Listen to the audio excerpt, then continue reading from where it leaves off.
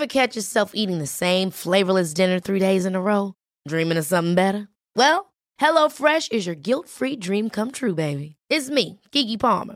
Let's wake up those taste buds with hot, juicy pecan-crusted chicken or garlic butter shrimp scampi. Hello Fresh. Stop dreaming of all the delicious possibilities and dig in at HelloFresh.com. Let's get this dinner party started. Hiring for your small business? If you're not looking for professionals on LinkedIn, you're looking in the wrong place. That's like looking for your car keys in a fish tank. LinkedIn helps you hire professionals you can't find anywhere else, even those who aren't actively searching for a new job but might be open to the perfect role. In a given month, over 70% of LinkedIn users don't even visit other leading job sites. So start looking in the right place. With LinkedIn, you can hire professionals like a professional. Post your free job on linkedin.com/people today. I'm Nisa. And I'm Omar. Welcome to our podcast, Help I'm Sad. Today's episode is all about anxiety. We're going to talk about what makes us anxious, how we cope with anxiety, and some common misconceptions about being an anxious person. So if you're of the melancholy variety, you're a nervous wreck, or anything in between, settle in and make yourself at home.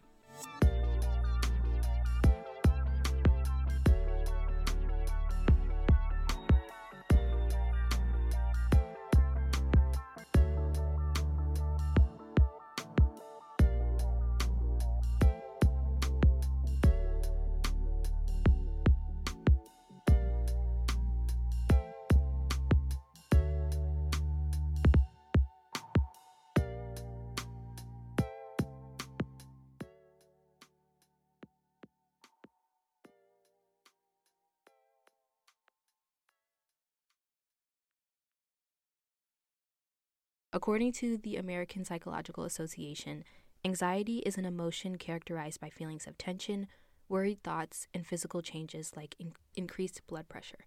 People with anxiety disorders usually have recurring intrusive thoughts or concerns. They may avoid certain situations out of worry, and they may also have physical symptoms such as sweating, trembling, dizziness, or a rapid heartbeat. I think sometimes people use anxiety as a way to say they're nervous, or to say they just feel stressed out. And I think for someone who has an anxiety disorder, for someone who has two anxiety disorders, it can be kind of frustrating because it's like your anxiety, your quote-unquote anxiety, is it really anxiety or is it just nervousness? Because the anxiety I'm feeling feels like I'm dying. And so I think sometimes it can be frustrating for anxious people who have anxiety disorders, to hear other people use it kind of flippantly and like without really knowing what it means. For me, anxiety is like more than just being nervous. It's having physical symptoms that come with it, whether that's panic attacks or like the American Psychological Association said, like sweating, trembling, rapid heartbeat. I live with a rapid heartbeat. To me, I think some people should be cognizant of their language when they're talking about their feelings, because for some people it is a very, very real physical experience that we're living. Yeah. And it's not just a fleeting, that's what I'm looking for, a fleeting moment of nervousness, like before you give a speech. Sometimes you'll have anxiety before that or nervousness, but for people who have chronic anxiety where it's on a daily basis or it's perpetual, it can feel like you're like diminishing the reality of having an anxiety disorder. Yeah. I can attest to feeling like anxiety, for me, understanding, like I feel like there's two avenues in terms of feeling anxiety. In terms of crippling anxiety, is the one of I feel like there's a one side of crippling anxiety where you honestly feel like you're gonna die. Yeah. There's no way around it. Oh, and then I feel like there's another crippling anxiety where, and I kind of like this where I live in terms of knowing. Like for me, the rapid heartbeat, the dizziness, the trembling, all happens, especially when I sing, and I love singing. So like for me to be on my own, I don't have that, like the heartbeat, dizziness, trembling as much. Like I do still like tremble, or I still do have like the rapid heartbeat when I'm singing, only because I'm still learning how to breathe, to be honest. So like I'm like having to sing through certain notes, whatever, and realizing, oh, take a breath here, and that kind of starts up my anxiety, because like I feel like I'm messing up or I don't sound good, because the whole me hearing myself back thing is an issue. But then there's like for me to be singing in front of other people, I still get that level of anxiety, even though I know the level of talent that I'm capable of, and like what I was called to do, you know? Yeah. But I still don't, I think a part of me still doesn't trust that. Yeah. And so it's like a reoccurring anxiety every time I sing. And it's like, I don't know how to not get out of that without having to work through this breathing thing. And that's the kind of the conclusion I've come to in terms of anxiety. I feel like the key thing with anxiety is having intrusive thoughts. And I don't know if you've ever like experienced this, but personally, for years, and I still do sometimes, like if I'm driving, my brain will just be like, hey, what if a truck just ran into you, you flip over and you die? That's crazy. Like that's what I'll just think about. Or I'll be like, you know, in a store, I'm like, wow, what if there's someone who just like a mass shooter comes in and kills you? That would be wild. Like I just have random thoughts. Or I'll be sleeping and I'll be like, wow, what if you die right now? Like that's real. Like it's like intrusive thoughts in like perfectly fine moments where you can't really be present because your mind is thinking about like what if. Yeah. And I think those are like key characteristics of anxiety, is having an intrusive thought instead of being in the moment. Whereas some people who don't have anxiety will be stressed out, but they won't have intrusive thoughts. Right. You know what I'm saying? Right, and so I think that's what I mean when I say people should be careful of using anxiety versus stressed and nervous. Because to me, they're three different things. Yeah. I'm curious to know why people use anxious when they really mean nervous or stressed. So I looked up something on the American Psychological Association about the differences between nervousness and being stressed. And so according to the American Psychological Association, there's a fine line between stress and anxiety. Both are emotional responses, but stress is typically caused by an external trigger. The trigger can be short-term, such as a work deadline or a fight with a loved one, or long-term, such as being unable to work, discrimination, or chronic illness. People under stress experience mental and physical symptoms, such as irritability, anger, fatigue, muscle pain, digestive troubles, and difficulty sleeping. Anxiety, on the other hand, is defined by persistent, excessive worries that don't go away, even in the absence of a stressor. Anxiety leads to a nearly identical set of symptoms as stress: insomnia, difficulty concentrating, fatigue, muscle tension, and irritability.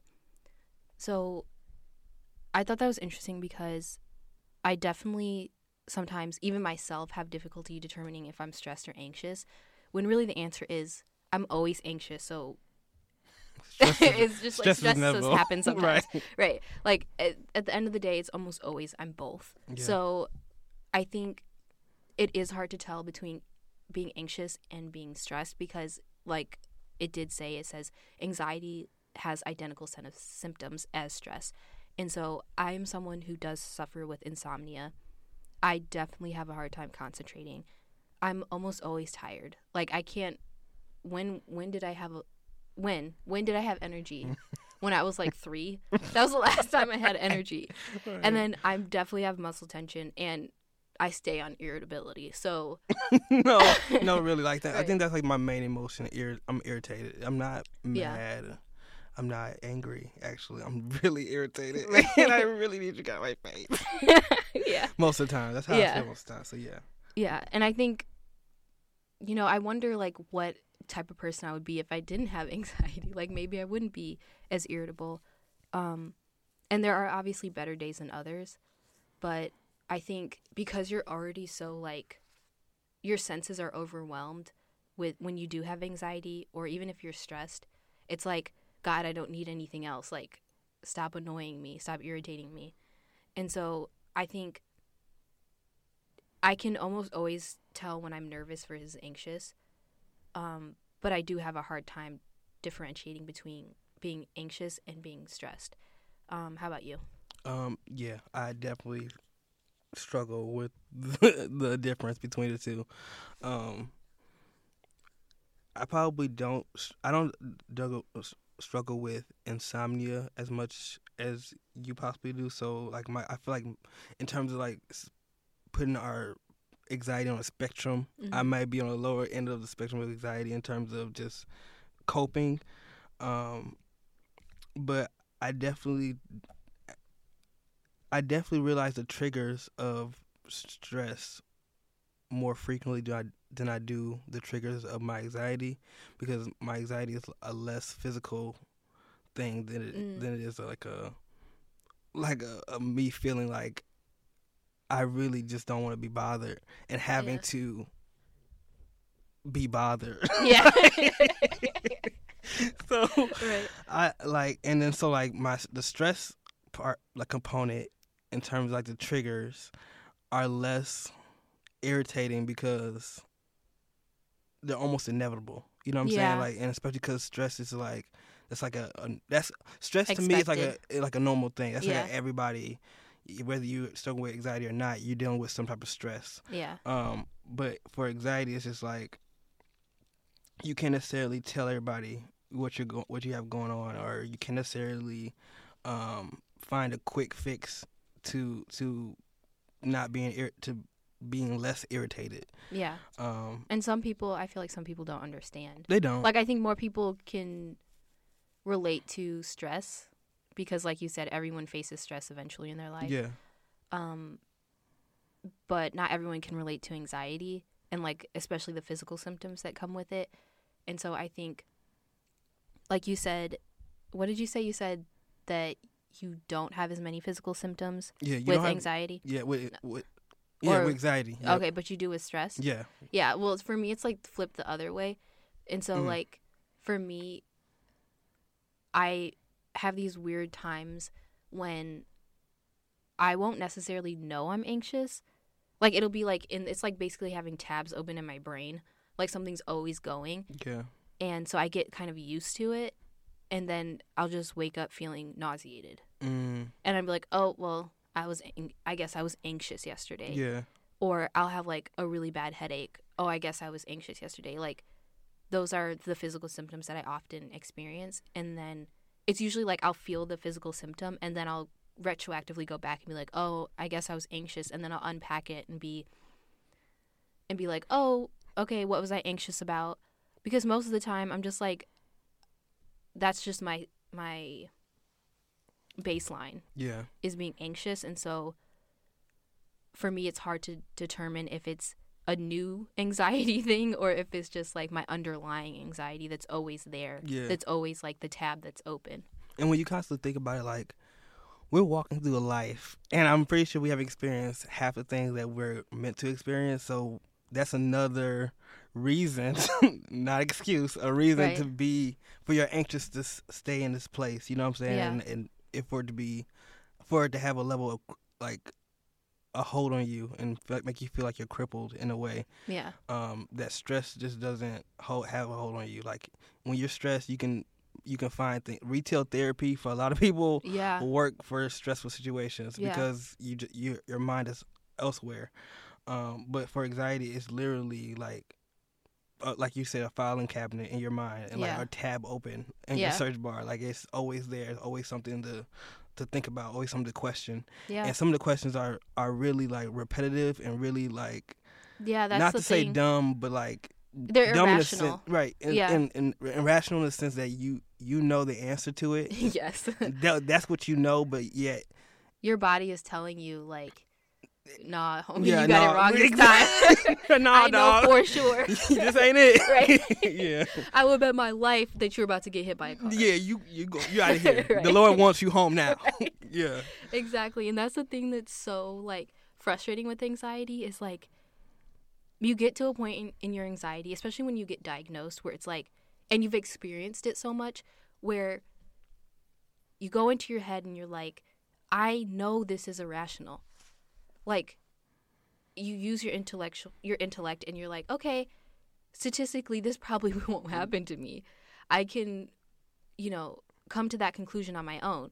But then also it'll be like, but just to be safe, it probably will happen to you. Just to prepare for anything that could be impending. Yeah, and a bell just rung in my head while you was talking. Like, I feel like the only reason I'm low on the spectrum of anxiety is because my ability to detach from said emotions is really, really scary, and really scary to me because I know how of I don't care attitude I can have, but it not come off like I don't care because I'm just that strategic. Me not having the level of anxiety that I think people experience on a higher level only happens because of my detachment. And it's not a healthy detachment because I'll be anxious about the same thing later on.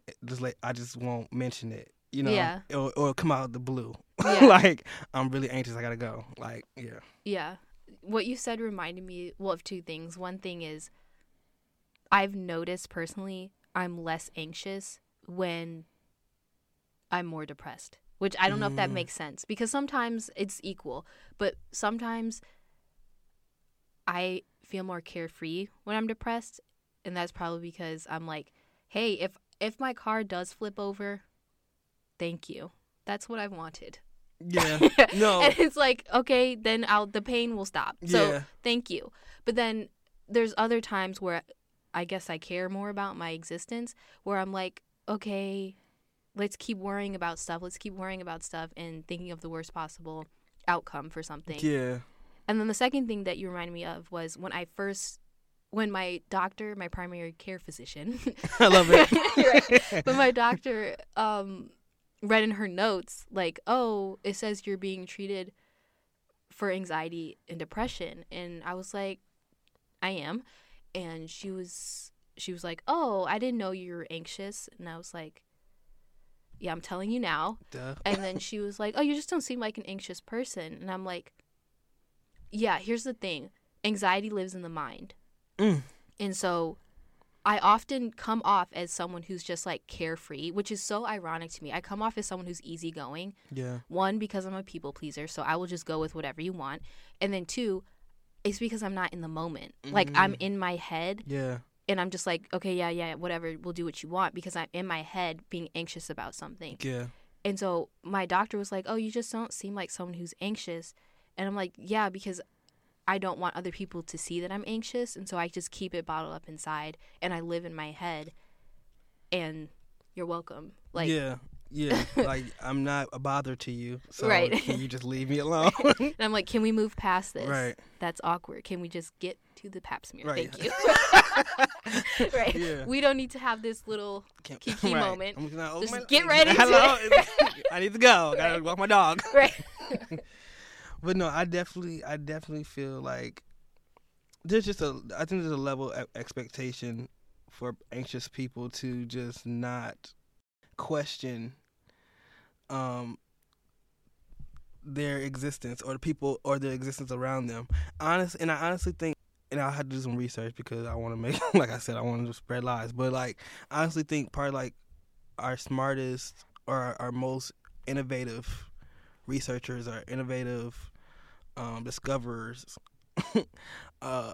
had some level of anxiety, because for you to discover something that was completely unknown to you out of maybe an accident, because of the questions you asked. That's true. Yeah, you know what I'm saying? Like, I think it helps mold a person depending on how self-aware they are about their anxiety. You know what I'm saying? Yeah. And I think part of me stunting my own growth when I was growing up was me not realizing me asking questions was okay. Mm-hmm. Me going to the people asking the questions was okay. Whose answer I entertained after I asked the question was the problem, and where a lot of my anxiety lied. Like, I don't know what they're going to say, so I'm not going to ask the question in the first place. Yeah. I did read an article where it said that smarter people, more intelligent people tend to be more depressed because they are more realistic about the world, so they have a more realistic approach, whereas some people are optimists, and so they like to think that the world can be a good place, whereas more intelligent people tend to take the world for what it is, and so then that's why they're depressed, which is like obvious. Like, if you take the world at face value, you see the good and the bad in it, you can lean to being more depressed because let's be honest, the way the world's set up, you're shown more depressed things. Yeah. Like, the news doesn't show, all the great things that happen. It shows usually the bad things. Yeah. And so if you're constantly taking that in and you're accounting for a realistic world, you tend to be more depressed. Yeah. And so I think you are onto something that, like, smarter people who are geniuses, they tend to have their own struggles with their mental health because it takes, like you said, a certain level of self-awareness to ask questions, which intelligent people ask questions. They always want to know why something happens or how something happens. Yeah. We also talked about how sometimes people confuse nervousness with anxiety, and nervousness is considered a natural response to a stressful event. It's temporary and it resolves once the stress has passed. It can be controlled even if you're someone who is more prone to nervous feelings. While nervousness is a common symptom of anxiety disorders, they're not the same thing. Anxiety disorders are psychiatric disorders that develop from a number of complex factors, including genetics, brain chemistry, and life events. Anxiety disorders are long-lasting and uncontrollable without treatment, and people with an anxiety disorder often experience severe feelings of nervousness or worry. These feelings can come on frequently and without an obvious stressor. People may also experience a number of pronounced physical and mental symptoms that impact their ability to function. Since I started therapy, I went to therapy because I was anxious and depressed, and we came to the conclusion that I am an anxious person and I have social anxiety and generalized anxiety. So just like general anxious feelings, and then especially in social situations I have anxiety. Okay. Yeah. Which I kind of felt like I already knew because I was a shy child. Yeah. And so I think I do remember like having anxious feelings when I was younger in social situations. But I was just like, oh, like I'm just like quiet, or like Right. I'm just That's just living. right. Like that's just an experience I'm having, I guess. And Yeah. like I didn't actually think, for some reason I thought it would get better when I got older. And if anything, it's gotten worse. Like when I was younger, like I feel like I still had a sense of not caring. Yeah. Whereas now I feel like I have more of a sense of caring about what other people think. But I hear that goes away once you get older. So. Oh yeah, I definitely felt like, and still do, don't care. I definitely didn't care back then, but like I still don't care now. But like there's a level of like I have to care a little bit because people care. I want to be part of people that care. Yeah. But no, I like I don't remember like my childhood too in depth, in the sense, but I remember having like that idea that I would be better growing up. Like I thought like I wouldn't have the same level of stress as a kid that I would have as an adult. That's from the book. And that really like I was like I thought I was the only one that really thought like that, because I remember watching, I don't know, what's that song, like so long farewell to you. You remember that like it's like something box out of the box or something like that. It sounds familiar. I don't want to what copyright whatever. Right. Yeah. Disclaimer, but like that show, that dude with the dreads. Wait, yeah, I think I know. I remember. You know, and that Asian woman. Yeah. Like I remember as a kid, his joy and his childlike nature was something that I wanted to emulate as I got older, because I was like, I feel like as adults, they're just too serious and they're just too like uptight, and they'll worry about whatever they worry about, but like they're not worried about me, so that's a problem here. Right. So like I remember like having that be like the underline of whatever I'm going through emotionally. I don't know. I hope this doesn't last when I'm older, but at the same time, if it does, I hope I still have the level of joy and peace, like the level of joy and happiness that this guy has doing the show. Mm-hmm. Not knowing it looks like a show, but just having that idea in my mind. And how has that worked out for you? I mean, I'm in the process of getting locks now, so I feel like I'm really like embodying Right. what that looked like, and now I feel like I feel like people are born with the tools. It's just about really discovering them for yourself. And so now that I discovered some tools that I've always had, I'm more on the track of being at peace and being like just having joy on a day-to-day basis versus everything being so serious and nonchalant.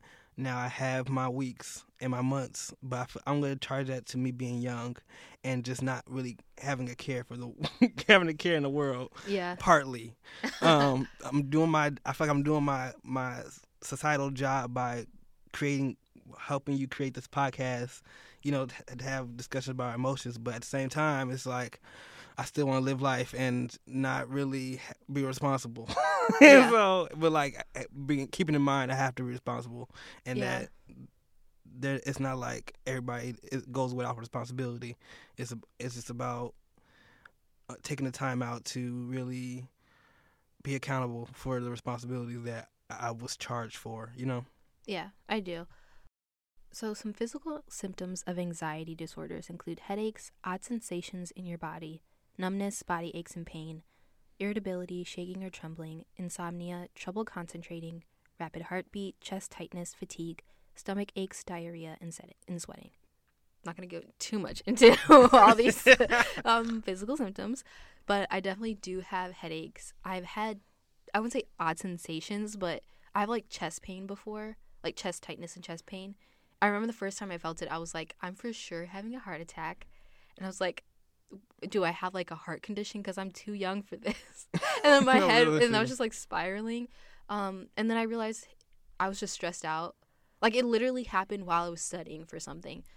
And so I was like, oh, I was probably just stressed out and was having anxiety, and it was manifesting physically. I do have body aches and pain.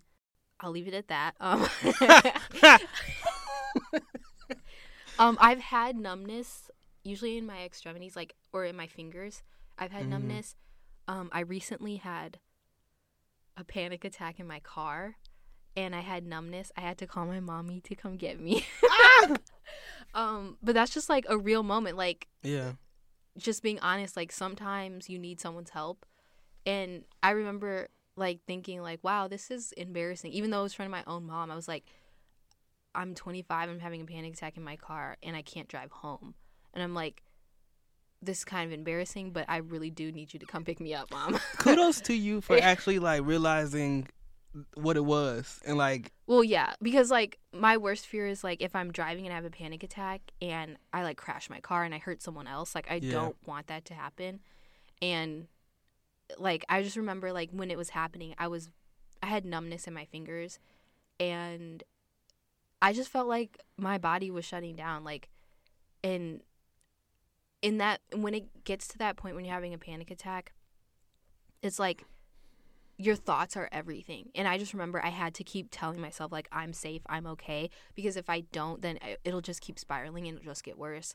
And so yeah, I had to call my mom to come pick me up from a parking lot that I pulled into. How long did it take for you to call your mom from the point that you realized you were having a panic attack? So I knew I was having a panic attack like almost immediately, but then I was like, okay, I tried to self-soothe, like calm myself down, and then I was like, okay, like I probably shouldn't have pulled out of the parking lot, I probably shouldn't have tried to drive, but I was like, mind over matter, like just think differently. And so I was trying to change the way I was thinking. I wasn't focusing on I was trying not to focus on the anxiety and focus on something else. And then there came a moment where like I physically felt like I was like coming out of my own body. Yeah. And so I was like, okay, I was like at a stoplight, and I was like, I have to pull into a parking lot because I can't try to fight my anxiety and my panic attack while also driving. So it took probably about 10 minutes for me to like finally call my mom for help. And then I had to talk to her on the phone the whole way to when she came to pick me up. And, like, I literally, like I said, I'm being very real here. It's like I had to literally, even though she was talking to me, I had to keep out loud saying my own words, like saying my own thoughts that I wanted to replace my anxious thoughts with. So, like, I was just being like, okay, I'm safe. Like, you're coming to get me. You're going to be here. I'm going to be okay. Like, I had to keep saying those things so that I could calm my body down. And it would come in waves. Like, I would calm down, but then it would pick back up because I had to constantly check my thoughts. And that's what's so exhausting is, like, you have to constantly... The check-ins. Yeah, like, and make sure that your thinking is on the right page because you can easily derail into a panic attack, especially if you're already very anxious. Yeah. And I've realized that with myself is if I start even just thinking about something in a way that could induce anxiety or panic, it takes way more to pull back from that than it does to get to that point. Yeah. And so it can be very exhausting. And I just remember after that, I was so exhausted. Like, from the panic attack, I was so tired. I was very aware of my physiological responses. Like, if my heartbeat slowed down a little, I would freak out a little bit. Like, it was just like, and that's not the only panic attack I've had. I've had other panic attacks, but I just remember that one was my worst one because it was when I was driving. Other ones I haven't been driving. But yeah, I think I've had many of the physical symptoms that are on here. Yeah. Yeah, except for diarrhea because I don't poop. Bye. No, because I really believe women didn't poop for a second. So cruel joke. Really? No, okay. Yeah. I really did believe that. I think that's before my sisters were really growing up to, like, use the bathroom on their own. Oh, okay. Before I really knew. But with anxiety attacks, I've had one really extreme major attack that involved an ambulance and me leaving school, me having to call my mom. But, like, with that one, I'm still grappling with if I was being dramatic and maybe just like me negative self-talk. So, like, help me out if I'm doing that. But, like, I'm grappling whether I was being dramatic or whether I was really, like, thinking I was gonna die, or I really was thinking like I was out of breath because, like, I was aware of my asthma, right, and allergies. So the story, right? Okay, so basically, I was in middle school, 6th grade, and I think we were, like, doing a mile, and then, like, we was outside. I don't know if it was a track or, like, around a pond or something like that, but either way, it was around somewhere, and we had to run. Part of a person's childhood in America, in a suburban area, is not being picked last or not being left behind in any way, shape, or form. And so doing a mile, and all the kids start at the same time, and you don't want to be the last one running. So right. I was like, that's my miles. Like, I just can't be the last one. That's all I know. But I also know I'm not the lightest. I don't have the weight. My weight is not the lightest. Like, I'm not the skinniest person on this track. I felt fatter than I was. Yeah. Still struggle with that idea. And so, with that being said, all that being said, I start running really good, keeping up with the fastest of them for the first 5 minutes, right? Then your boy forgot to breathe. Now, I'm in my latter years, still working on it. So you can just imagine when I'm younger, just not knowing, hey, breathe through your nose, out through your mouth, and you will be perfectly fine. Sorry, it's like, not funny. No, it really is, because, okay, so now that's why I struggle, because I laugh at myself when I tell the story. I had to tell the story in my head driving here, because I was laughing out loud.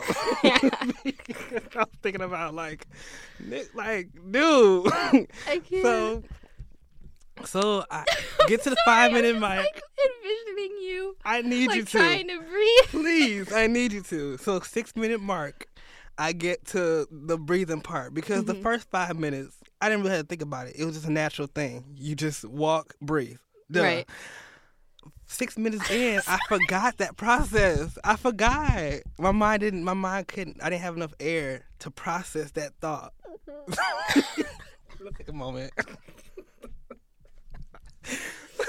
So, after I was not breathing, I slowly stopped. Okay. And I remember like it was like when you can't breathe or when it's hard to catch your breath, put your arms above your head. Yes. So that was my like that was my white flag. I need to go. I need saving right now. I wasn't too far away from the starting point to turn right back around, and that's exactly what I did. Now, like I said, as a kid, you don't want to ever be embarrassed. You don't want to be picked last. Right. You don't want to be the last person. None of that. I didn't care. Like I don't remember getting to the teacher, but I remember getting to the teacher. And I don't remember getting to the ambulance, but I remember being in the ambulance. And I remember calling my mom, but I remember her being in there. And she's a school teacher, so she had to get out of school to come get me, only to find out.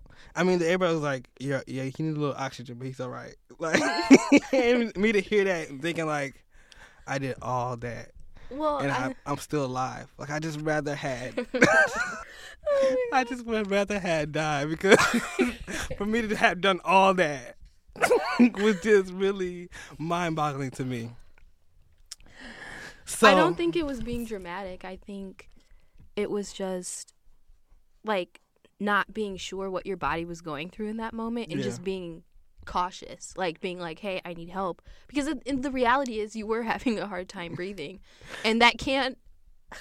It's not funny. You're literally holding back tears. You're literally crying. I appreciate your respect level for my story, but I need everybody to know you are literally in tears, trying not to laugh too hard. And I appreciate that. That's really like, it shows your level of empathy and emotional maturity. Whatever. I don't think you were being dramatic. I think it could have escalated into something worse because you were having a hard time breathing. But I do think sometimes it can be perceived by other people as being dramatic. Yeah. And the truth is they'll never really know until they experience it for themselves. And that's true. I think just at the end of the day, just be empathetic. Like, if someone is having a hard time breathing, I feel like everyone should be able to understand that can be uncomfortable and then that can be scary. Even if you have had multiple panic attacks and you're assuming it's another panic attack, it's still scary because you don't want to not breathe. Right. Like, and having a panic attack can feel like you're losing your breath and you won't be able to gain it back.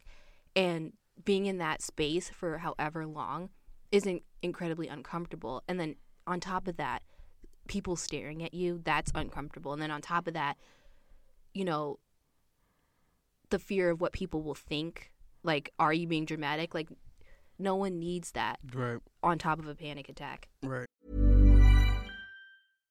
One size fits all seemed like a good idea for clothes. Nice dress. It's a t-shirt. Until you tried it on. Same goes for your healthcare. That's why United Healthcare offers a variety of flexible, budget-friendly coverage for medical, vision, dental, and more. So whether you're between jobs, coming off a parent's plan, or even missed open enrollment, you can find the plan that fits you best. Find out more about United Healthcare coverage at uh1.com. That's uh1.com. Hey, it's Danny Pellegrino from Everything Iconic. Ready to upgrade your style game without blowing your budget? Check out Quince. They've got all the good stuff, shirts and polos, activewear, and fine leather goods, all at 50 to 80% less than other high-end brands. And the best part? They're all about safe, ethical, and responsible manufacturing. Get that luxury vibe without the luxury price tag. Hit up quince.com/upgrade for free shipping and 365-day returns on your next order. That's quince.com/upgrade. I'm Sandra, and I'm just the professional your small business was looking for. But you didn't hire me because you didn't use LinkedIn Jobs. LinkedIn has professionals you can't find anywhere else, including those who aren't actively looking for a new job, but might be open to the perfect role, like me. In a given month, over 70% of LinkedIn users don't visit other leading job sites. So if you're not looking on LinkedIn, you'll miss out on great candidates like Sandra. Start hiring professionals like a professional. Post your free job on linkedin.com/people today. Many of us have those stubborn pounds that seem impossible to lose, no matter how good we eat or how hard we work out. My solution is PlushCare. PlushCare is a leading telehealth provider with doctors who are there for you day and night to partner with you in your weight loss journey. They can prescribe FDA-approved weight loss medications like Wegovy and Zepbound for those who qualify. Plus, they accept most insurance plans. To get started, visit plushcare.com/weightloss. That's plushcare.com/weightloss.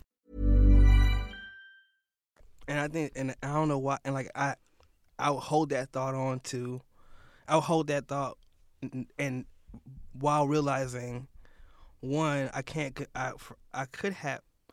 have possibly controlled as much as my emotions as I felt like I should have. I wanted to ask you, do you feel like it's weird to experience a panic attack when you were younger, as a boy or as a man? Like, do you feel like society thinks it's weird, or like you can't show what that feels like in front of other people? So part of like me saying I didn't feel like I should have expressed my emotions like I did. That was one thing, and then two, because I expressed my emotions how I did. When I came into the realization that I was gonna live, the people around me I realized weren't as like dramatic or wasn't as like riled up about the situation.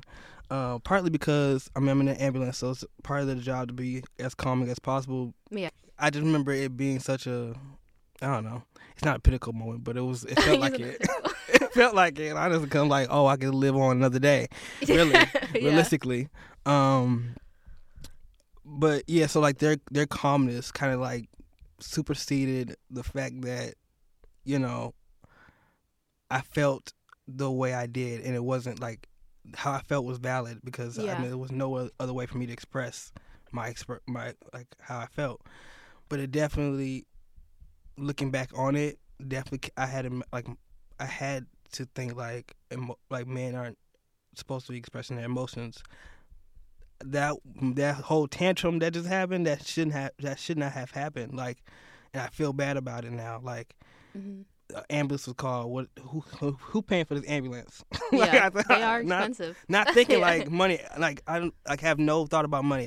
My first phone I got when I was like in 6th grade. So like everything happened in 1 year, and so yeah, like being a man definitely has its like standards where you just are not supposed to be expressing certain emotions, but I express them anyways, and now I have to like punish myself in some way by like criticizing or, you know, self-demonizing and self-loathing, you know? Yeah. I think society makes it seem like women, because they like to portray women as more emotional than men, that they're more likely to have a panic attack, which is obviously not the case. But I do think that's detrimental to men's mental health.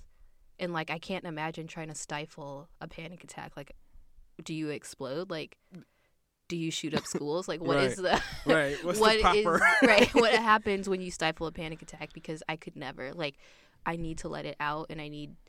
Even though in the moment it feels embarrassing, it's like, after the fact, you're like...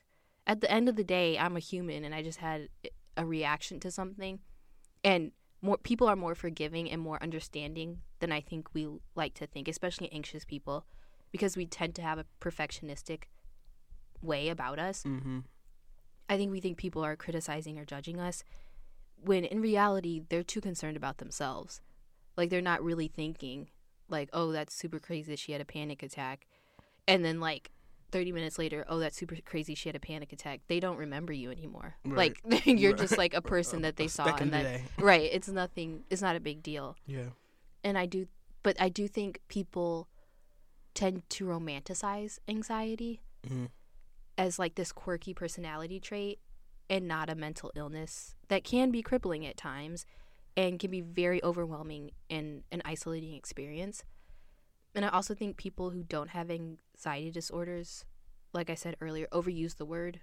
And anxiety isn't this like cute, quirky thing. Like, it's a very real experience. And I just want society to stop like making shows or making like movies about these people who very obviously have anxiety. Like, characters have anxiety, but then they're being portrayed as like quirky or like overly sensitive, when it's like in the flip side of being quirky is also being like crying yourself to sleep or having panic attacks or, you know, some other unhelpful coping mechanism is behind that. And so I think by romanticizing anxiety, it makes it seem trivial. Yeah. It almost, and I was about to say, because it almost makes it like a me versus them thing. Like, for like non-anxious people, it almost implies you have no empathy or no ability to feel that one feeling or that one emotion for you to actually understand and not necessarily I was about to say empathize, because I mean you don't have empathy, but like not necessarily like hop onto the bandwagon of maybe understanding the level of anxiety that I'm feeling, but like be respectful of the anxiety that I am like not take two. The anxiety I'm not trying to showboat, but it's just you know, one of those things, like a panic attack. It comes whenever it wants to come. So like, for me to you're really, not like, choosing to have like an anxious moment or to have a panic attack. Right. And I think 99% of the people who do have anxiety disorders and do have panic attacks, they aren't doing it to get attention. You know what I'm saying? Like, they're not doing it to be dramatic. They're not trying to be attention-seeking. In fact, I think it scares a lot of people to think that their panic attack would be witnessed by someone else. And so if you're someone who's listening to this and you don't have panic attacks or you don't know what anxiety feels like, I would just say err on the side that the person is being honest in that moment and being very vulnerable, and that in that moment they need help. And I'm not saying like intervene in the panic attack, but just be understanding and don't judge them for it. Just be like, okay, like, you had a panic attack. What can I do for you? What can I not do for you? Like, right. And I think most of the time, the non-anxious people are not going to want to intervene at all. You know what I'm saying? I think it's a natural thing, especially for black people, to like just make fun of it or make a joke out of it, to cope. But like, if you listen to this and you are identifying someone anxious next to you as a non-anxious person, and you realize, and I hope you come to like a self-actualization of like, oh, I would usually make a joke here, but let me try something different, because that person's life kind of depends on it. yeah. Because a lot of times you internalize what people say to you, good or bad. Yeah. As if it's law for your morality and your ethics to flourish. You know what I'm saying? So like, and it can create more anxiety in that person. Like, they already have enough things that they're anxious about, and then now they have to be anxious that the next time they have a panic attack, someone's going to make fun of them. So that's like, why give them more anxiety? Right. And asking them what they're anxious about is not going to help the situation. Right. Or calm down, or just take a deep breath. If I could find the deep breath, I wouldn't be in a panic attack right now. That deep breath thing is serious. But like, honestly, and I'm guilty of like saying that to people, like, or saying like, or you're being very dramatic, or just take a deep breath, calm down. Like, I'm guilty of saying that, but because there's no excuse for that. Understanding that I'm guilty of kind of like, it's making, just pushing them off is almost it's ignorant in the sense that I have the tools and I know what to say, or I know how to say not how to say anything to someone anxious, but like just how to maneuver around someone who is anxious to, one, not make them feel bad about the situation, but two, to not tie me into what they might be anxious about. So yeah, that's all I got. Yeah. So we've been talking about anxiety very intentionally and in depth, and ways that you can detect the difference between the anxiety attacks and panic attacks and our experiences. Now, how do you cope with said anxieties? The American Psychological Association recommends seeking therapy, and so do I. Psychologists are trained in diagnosing anxiety disorders and teaching patients healthier, more effective ways to cope. A form of psychotherapy known as cognitive behavioral therapy is highly effective at treating anxiety disorders. Through CBT, psychologists help patients learn to identify and manage the factors that contribute to their anxiety. I go to therapy, but I do not do cognitive behavioral therapy. At least I don't think I do. I mean, we definitely talk about the things that cause me anxiety. We talk about ways to cope with it. And I think for me, I'm someone who realizes, like, if I have anxiety, the only way I can personally get past it is to know that I can do it. Yeah. And to know that I can do it, I have to face my fear. And so I think she understands that about me, so she doesn't push for cognitive behavioral therapy. I think she knows that I'm someone who will do it, so that I can get past it. But it's definitely harder than it looks. Like, it's not like, oh, I want to get past this anxiety, and so I'm going to go do the thing that scares me. You have to really pump yourself up about it. And you have to have a lot of coping mechanisms to get through it. And I think that's what therapy is for. Like, they literally go to school to help you with this. Yeah.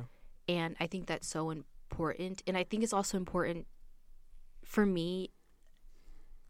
I didn't necessarily know that I had an anxiety disorder. I just thought I was anxious. Yeah. And so going to a therapist who says, okay, yeah, you have social anxiety disorder, makes me feel validated in my experience and my feelings. And I think that's a necessary step to getting better, or not necessarily getting better, but being able to cope. Yeah.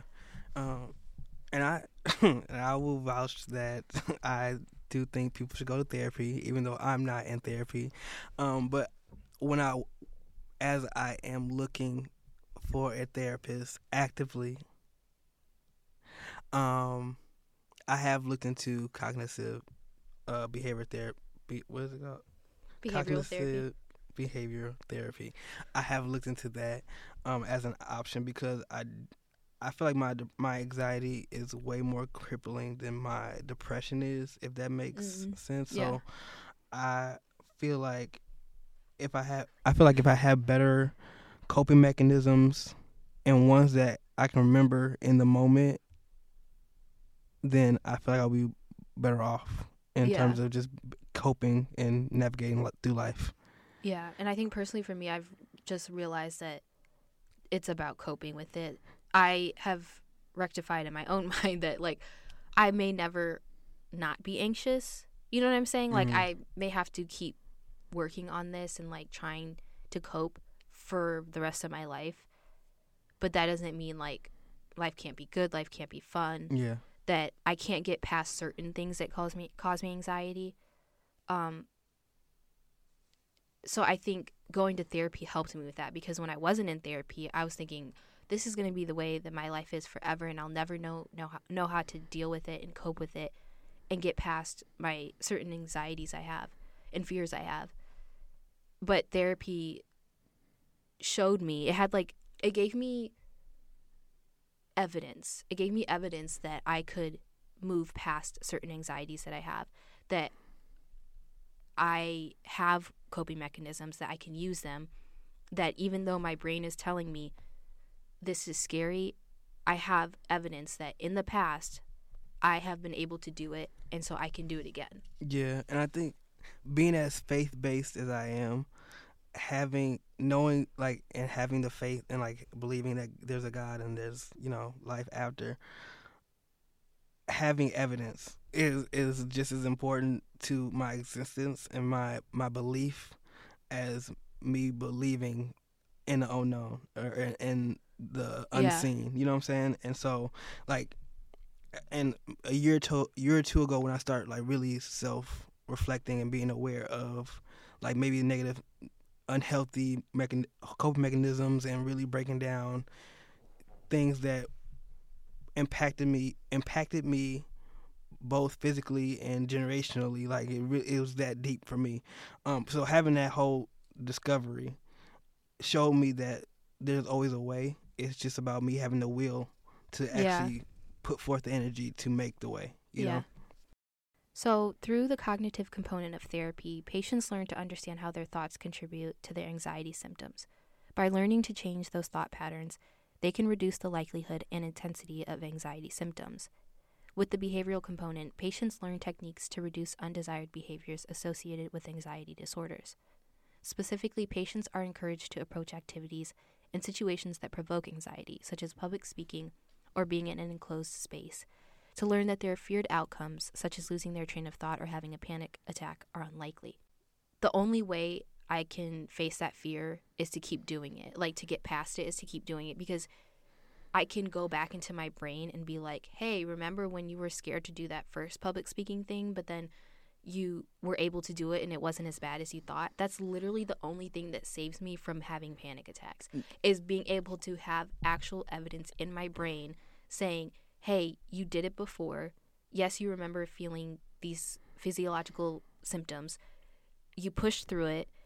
You did the thing, then you came out, you felt relieved, and you weren't as bad as you thought you were. Yeah. Like, that's the only thing that really helps me, is having past experiences where I've faced my fear and it's been fine. Yeah, and that's exactly why I keep singing. That's exactly why I keep putting myself in positions where I'm able to lead a song, and although I'm nervous, my leg might be shaking. Like the first time I ever went on stage to sing something, as was a talent show, and my leg was shaking really bad.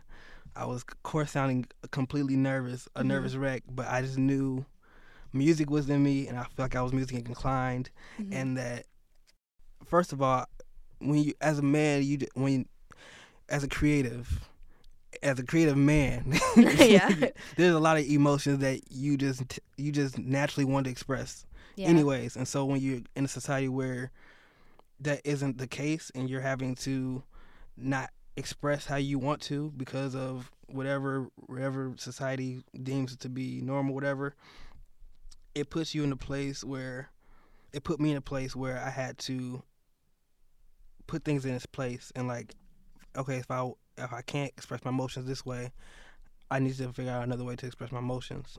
So music was that. And so I would stay in the choir, I would stay in a praise team, I would do these talent shows, I would do, like, I was in programs where I would, be in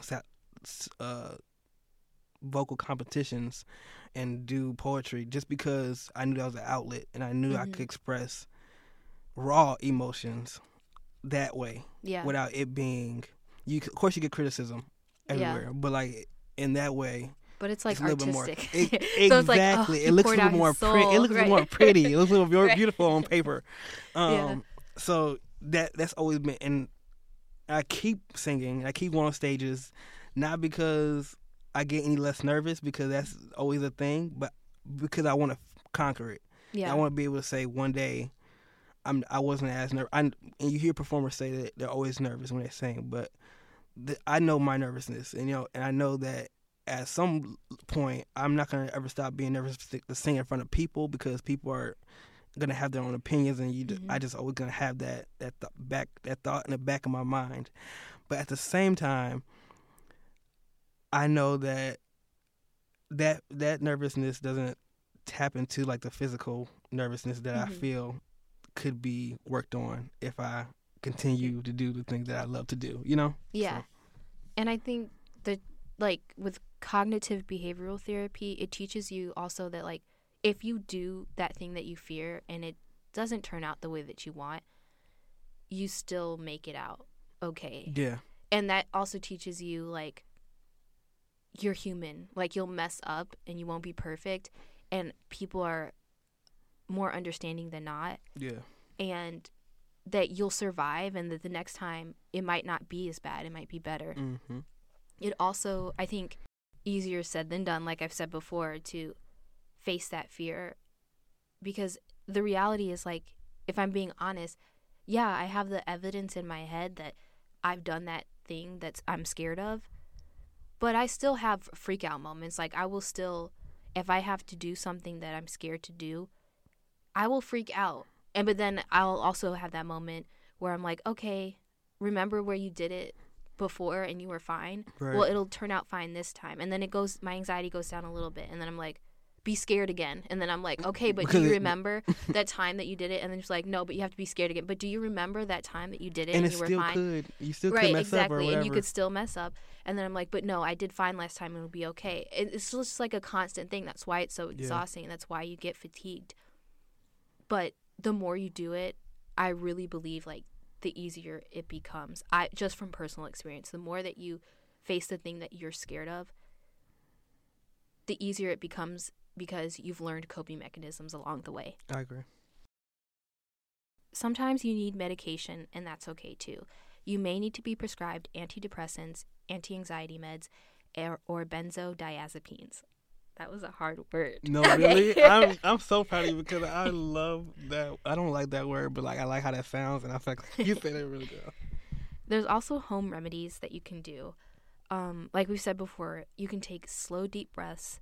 So when you feel your breath quickening, you can focus your attention on each inhale and exhale. Feel your stomach fill with air as you inhale. Count down from 4 as you exhale, and repeat until your breathing slows. Again, this is easier said than done. Sometimes if you're having a panic attack, it's a struggle to find that breath, okay? But, you know, this is also great to implement when you start to feel anxiety before you get the panic attack. Right. Practice makes perfect, honestly. You can also recognize and accept what you're experiencing. So if you've already experienced an anxiety or panic attack, you know they can be incredibly frightening. Remind yourself that the symptoms will pass and you'll be okay. You can practice mindfulness. Mindfulness-based interventions are increasingly used to treat anxiety and panic disorders. Mindfulness is a technique that can help you ground your thoughts in the present. You can practice mindfulness by actively observing thoughts and sensations without reacting to them. This is something I still have to work on because I'm someone who's, like, always thinking ahead. And so it's hard for me to be in the moment, but meditation does help me with mindfulness and, like, being in the moment and controlling my thoughts. Yeah. And I attest to that. Like, meditation and yoga help tremendously. And I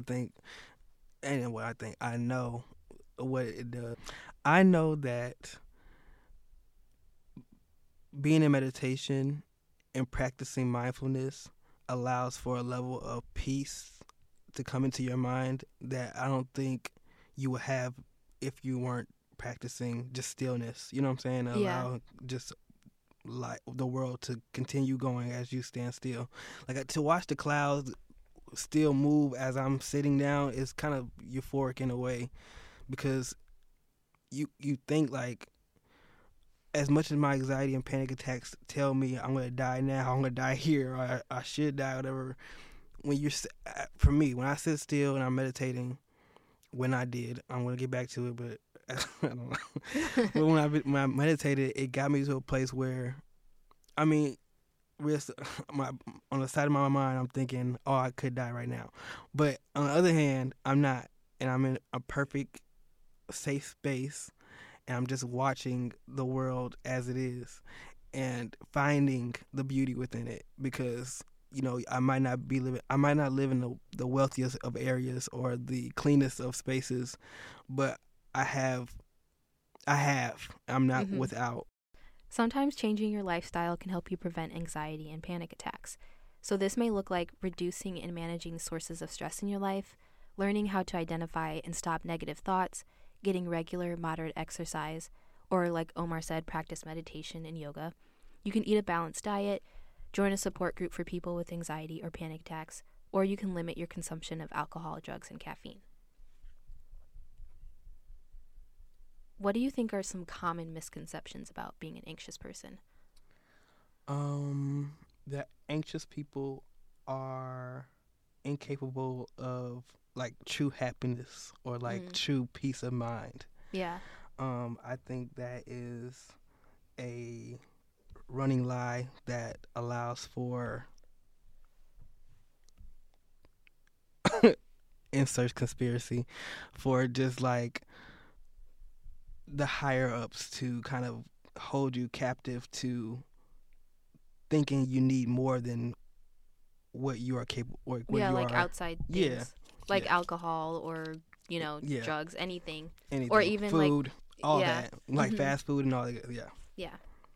How about you? What do you think are misconceptions? So some common misconceptions I think are that anxiety can be cured by calming down or thinking positively. And I think anxiety, meaning if you don't have an anxiety disorder but you're just feeling anxious, I think that's definitely a thing. But I think if you have an anxiety disorder and you're an anxious person, you will possibly need more than that. Obviously, you said like it's on a spectrum. Some have very severe anxiety and some have milder anxiety. Yeah. But I think there's more to it than just someone telling you to calm down and instantly you're calm. Like, that's not how it works. Yeah. And like I've explained throughout this episode, thinking positively, like changing the way that you think is a true effort, and it can be exhausting. And I think the concept of thinking positive thoughts is something that's very frustrating for me, because as a realistic person, optimism freaks me out. And it also, I don't like toxic positivity. Like, everything will be okay. That's not necessarily true. Yeah. Because bad things happen to good people all the time. Not saying that's a reason to not be hopeful or to not be have peace, but I think it can be toxic when people try to quiet your anxiety or try to shut you up by saying, just think positively, or everything will work out in the end. Because to me, it just sounds like you're being like, okay, be quiet now. I'm done with your anxiety. I'm done with you sharing with me. Like, just think differently so we can move on. Right. And so that's a common misconception I feel is attributed to anxious people, is like, you just have to change the way you think, or you just have to calm down. Yeah. Because the whole thing is not being in the moment and like not having the ability to almost center yourself back to, where you are and how you are, because like realistically you may not be in a bad mental space realistically, but like at the same time this panic attack is also realistic in that is emotion that needs to be expressed, or it is a lack of emotion that is being expressed and not being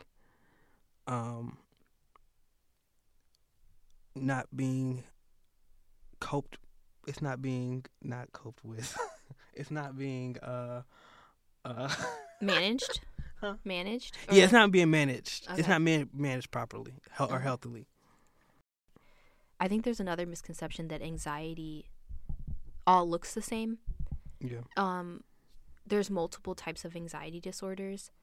Some of those include generalized anxiety disorder, panic disorders, phobias, social anxiety disorder, and obsessive compulsive disorder, and post-traumatic stress disorder. So there's different types of anxiety disorders, and not all of them look the same.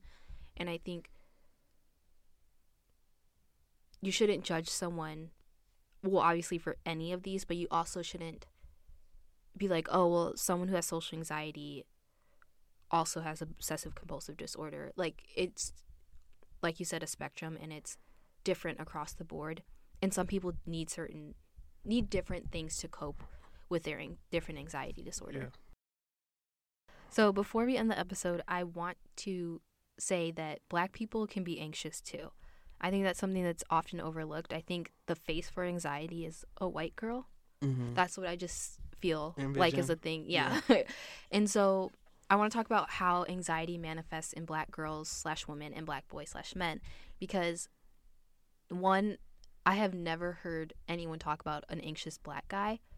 Like, I've never seen that.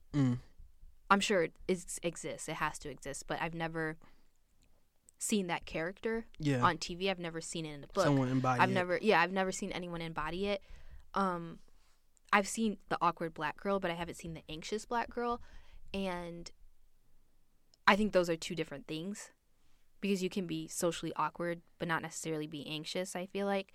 So I just want to talk about, from my perspective, and then we can go from your perspective, what being an anxious black person looks like. And for me, as an anxious black woman who was once a girl, I was shy because of social anxiety, and it was crippling. And this made people think that I was stuck up. So I was perceived as stuck up because I was really quiet. I was perceived as mean or possibly having an attitude because I was quiet, when really I was just thinking of what to say next. I was like, this is a really long pause in this conversation. Think of something to say. I know some anxious black girls or women have experienced people thinking they have attitudes because of their social anxiety. Like, when we don't want to do something because of fear or because we are too quiet, people think that means we just don't want to do it because we don't want to do it. Yeah. And when in reality, it's we don't want to do it because we're scared. And the idea of a black woman being scared seems bizarre, when in reality, everyone's scared of something. Yeah. And black women are human. Yeah. And sometimes we're scared of stuff, and it manifests like every other person who has anxiety. It can manifest as being too quiet, or it can manifest as refusing to do something, not because we're having an attitude about it, but because we literally cannot do it. Yeah. Like, you will have to push us to do it. Yeah. And I just want to say that black women are normal people, and we have all of those other feelings that everyone else has. And I'm sick of people thinking that only white girls have a certain level of humanity, when in reality we have a lot of the same shared experiences, meaning we have certain experiences when it comes to mental health that is the same as a white girl. Yeah, we're quiet too. Not all of us are loud. Yeah. We're also awkward. We can have social anxiety. We're not like boisterous and like obnoxious like some people like to think we are. And so I think that's really dangerous when you do that, because it makes black women feel like, or black girls feel like they can't come to anyone about it, or it makes them feel like they're being judged by other people, probably because they are being judged, when other demographics, other people would not be judged for that. Yeah.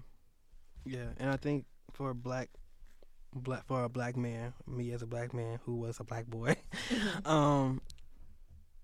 just always having that thought of how a man's supposed to lead and provide and protect, whether you're like not including race at all, because that's just like a man, like a overall man thing that you hear.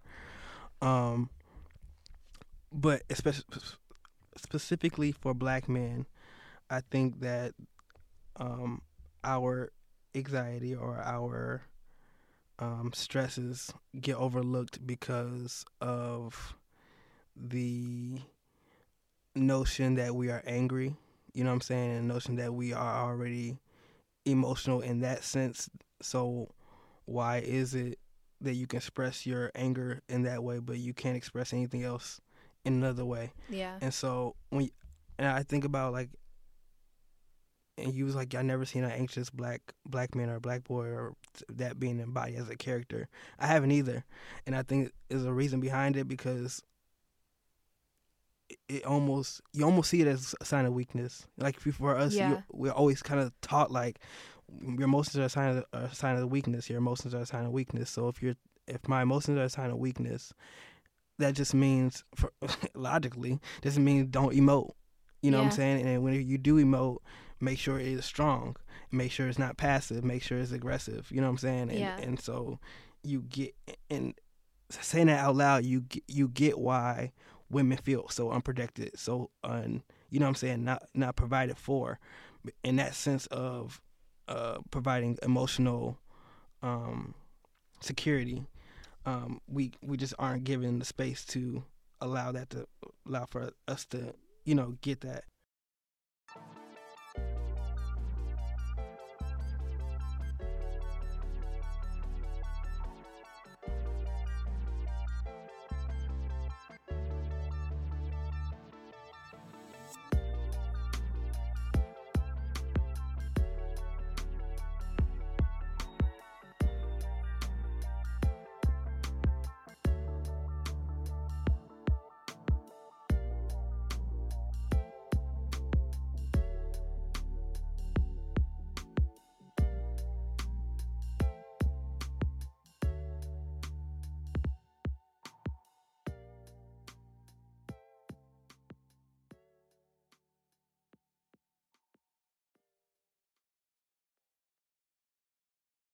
The other moment had to do with a seed in my eye, but we'll talk about that later. I can't take two stories in one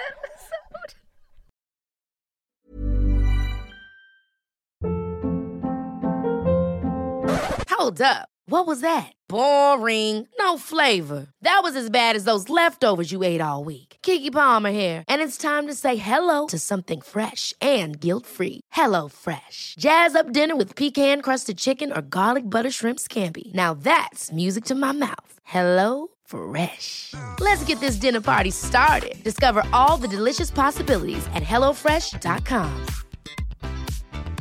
Even when we're on a budget, we still deserve nice things. Quince is a place to scoop up stunning high-end goods for 50 to 80% less than similar brands. They have buttery soft cashmere sweaters starting at $50, luxurious Italian leather bags, and so much more. Plus, Quince only works with factories that use safe, ethical, and responsible manufacturing. Get the high-end goods you'll love without the high price tag with Quince. Go to quince.com/style for free shipping and 365-day returns. Hey, folks, I'm Mark Maron from the WTF Podcast, and this episode is brought to you by Kleenex Ultra Soft Tissues, your ally to help tackle your allergy symptoms this season. I love the change of seasons, but nobody loves pollen and all those other things floating in the air that make you sneeze during this nice weather. Kleenex Ultra Soft Tissues are hypoallergenic and allergist approved, so fight back against watery eyes and runny noses without worrying about irritating your skin. For this allergy season, grab Kleenex and face allergies head on.